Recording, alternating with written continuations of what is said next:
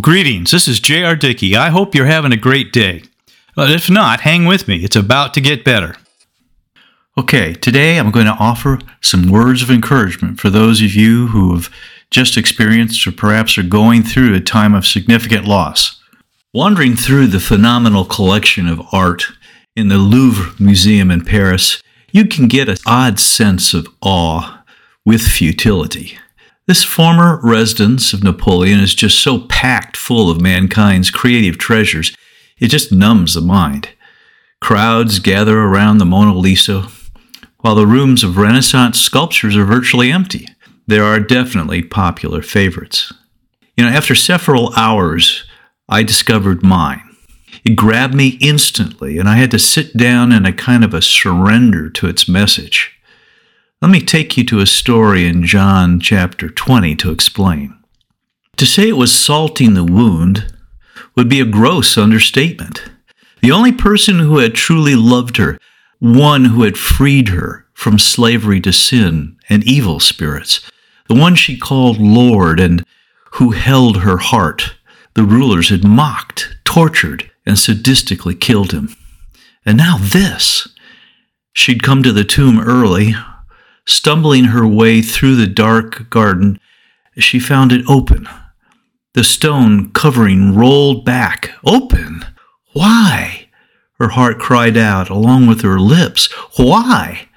Searching for reasons in a storm of confusion and ever-deepening heartbreak, she grasped at an answer. They've taken the body. She ran to where she found Peter, still sulking, and John.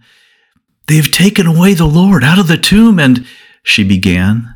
Hearing this, Peter jumped to his feet and ran out, confused, angry, grieving. Oh no, why? His heart lamented. And we don't know where they've laid him, she finished. At that, John broke out of his own dismay and bounded after Peter. He caught up and passed him by, reaching the tomb first. Why? His heart searched along with his eyes as he stooped and looked in, seeing just the strips of linen left behind. Peter ambled past, breathing heavily, and entered the cave. Like his fellow disciple, he beheld the linen wrappings and a neatly folded face cloth. Then John ventured in.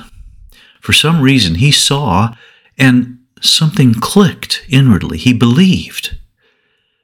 But Mary remained outside. After the two men had left, she continued weeping, now convinced that she would never see her beloved again. She looked inside. A bit surprised, she beheld two men dressed in white, sitting at either end of the now empty grave clothes. "Dear woman, why are you weeping?" they asked. She explained what seemed to be obvious. "Because they've taken away my Lord, and I don't know where they've laid him." How did it happen? Questions were the last thing her heart could deal with now. She turned away with one more "oh, why" echoing within her heart. Just then another gentle voice said, "Dear woman, why are you weeping? Whom are you seeking?" Inexplicably, this voice seemed to unlock a watershed of heartbroken love. This man was the gardener, she thought. He would know. "Sir, if you have carried him away, tell me where you've laid him, and I will take him away." A breathless moment passed. Then came a familiar voice, and along with it, the scent of refreshing rain, wild roses, and joy. "Mary," he spoke softly, and her heart just exploded. In dark and lonely times, a broken heart searches for answers. Even our Lord Jesus on the cross cried out a "why?" So it's easy for me to imagine the disciples of Christ doing the same thing. But God doesn't give us the answers we think we need.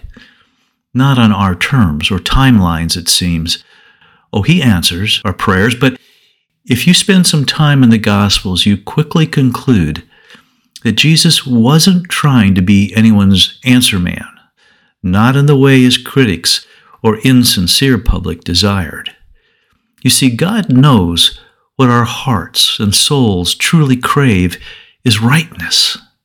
But answers to the whys or wherefores cannot bring redemption, restoration, resurrection, rightness. At these times, what we need comes not from an intellectual or emotional explanation, no matter how profound, but from our souls being wrapped in His loving heart. For all things are or will be made right in Him. He Himself is the answer. It's not just a play on words, but rather the most awesome truth. When Mary wanted simply to find the body of Jesus, her heart, engulfed in sorrow, was searching for an answer to the wrong question. She, in her mind, saw her Savior as in the painting before which I sat there in the Louvre. Jesus, there in the painting, is dead on a slab. But while whys and wherefores within her earnestly desired answers, they were born out of false assumptions.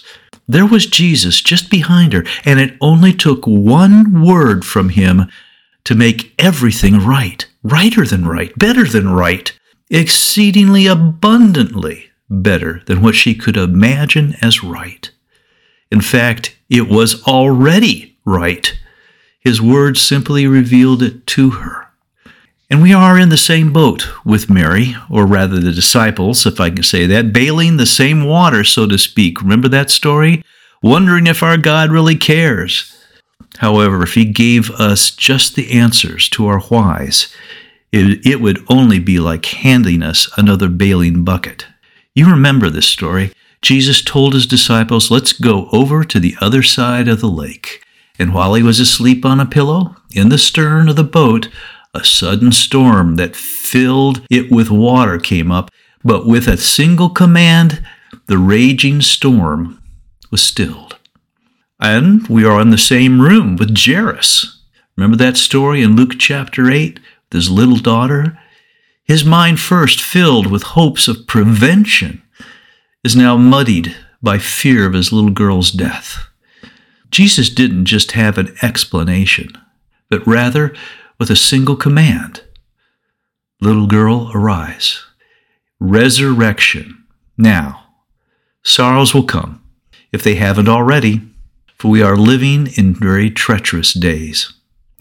As a result, many people are asking these same questions, or will be, and those who are dealing with tragedy will not generally be lifted up by some well-meaning teacher's 10-point lesson on God's righteous judgments, His sovereignty, His mercy, etc.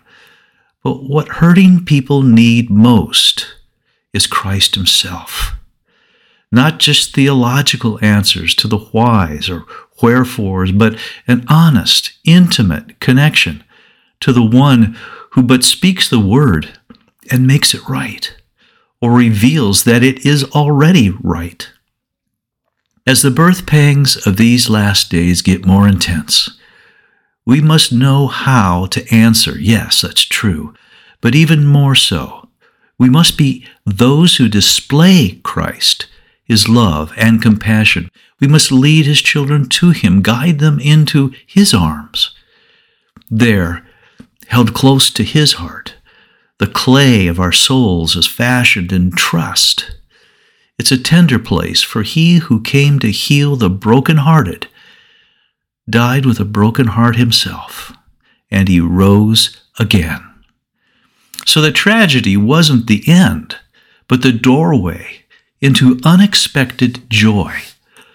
Likewise, your hardship, your tragedy, as difficult as it is not the end of joy, the end of love.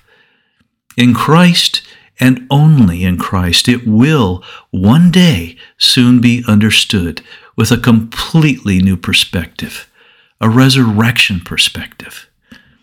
Looking then at that painting, it hit me.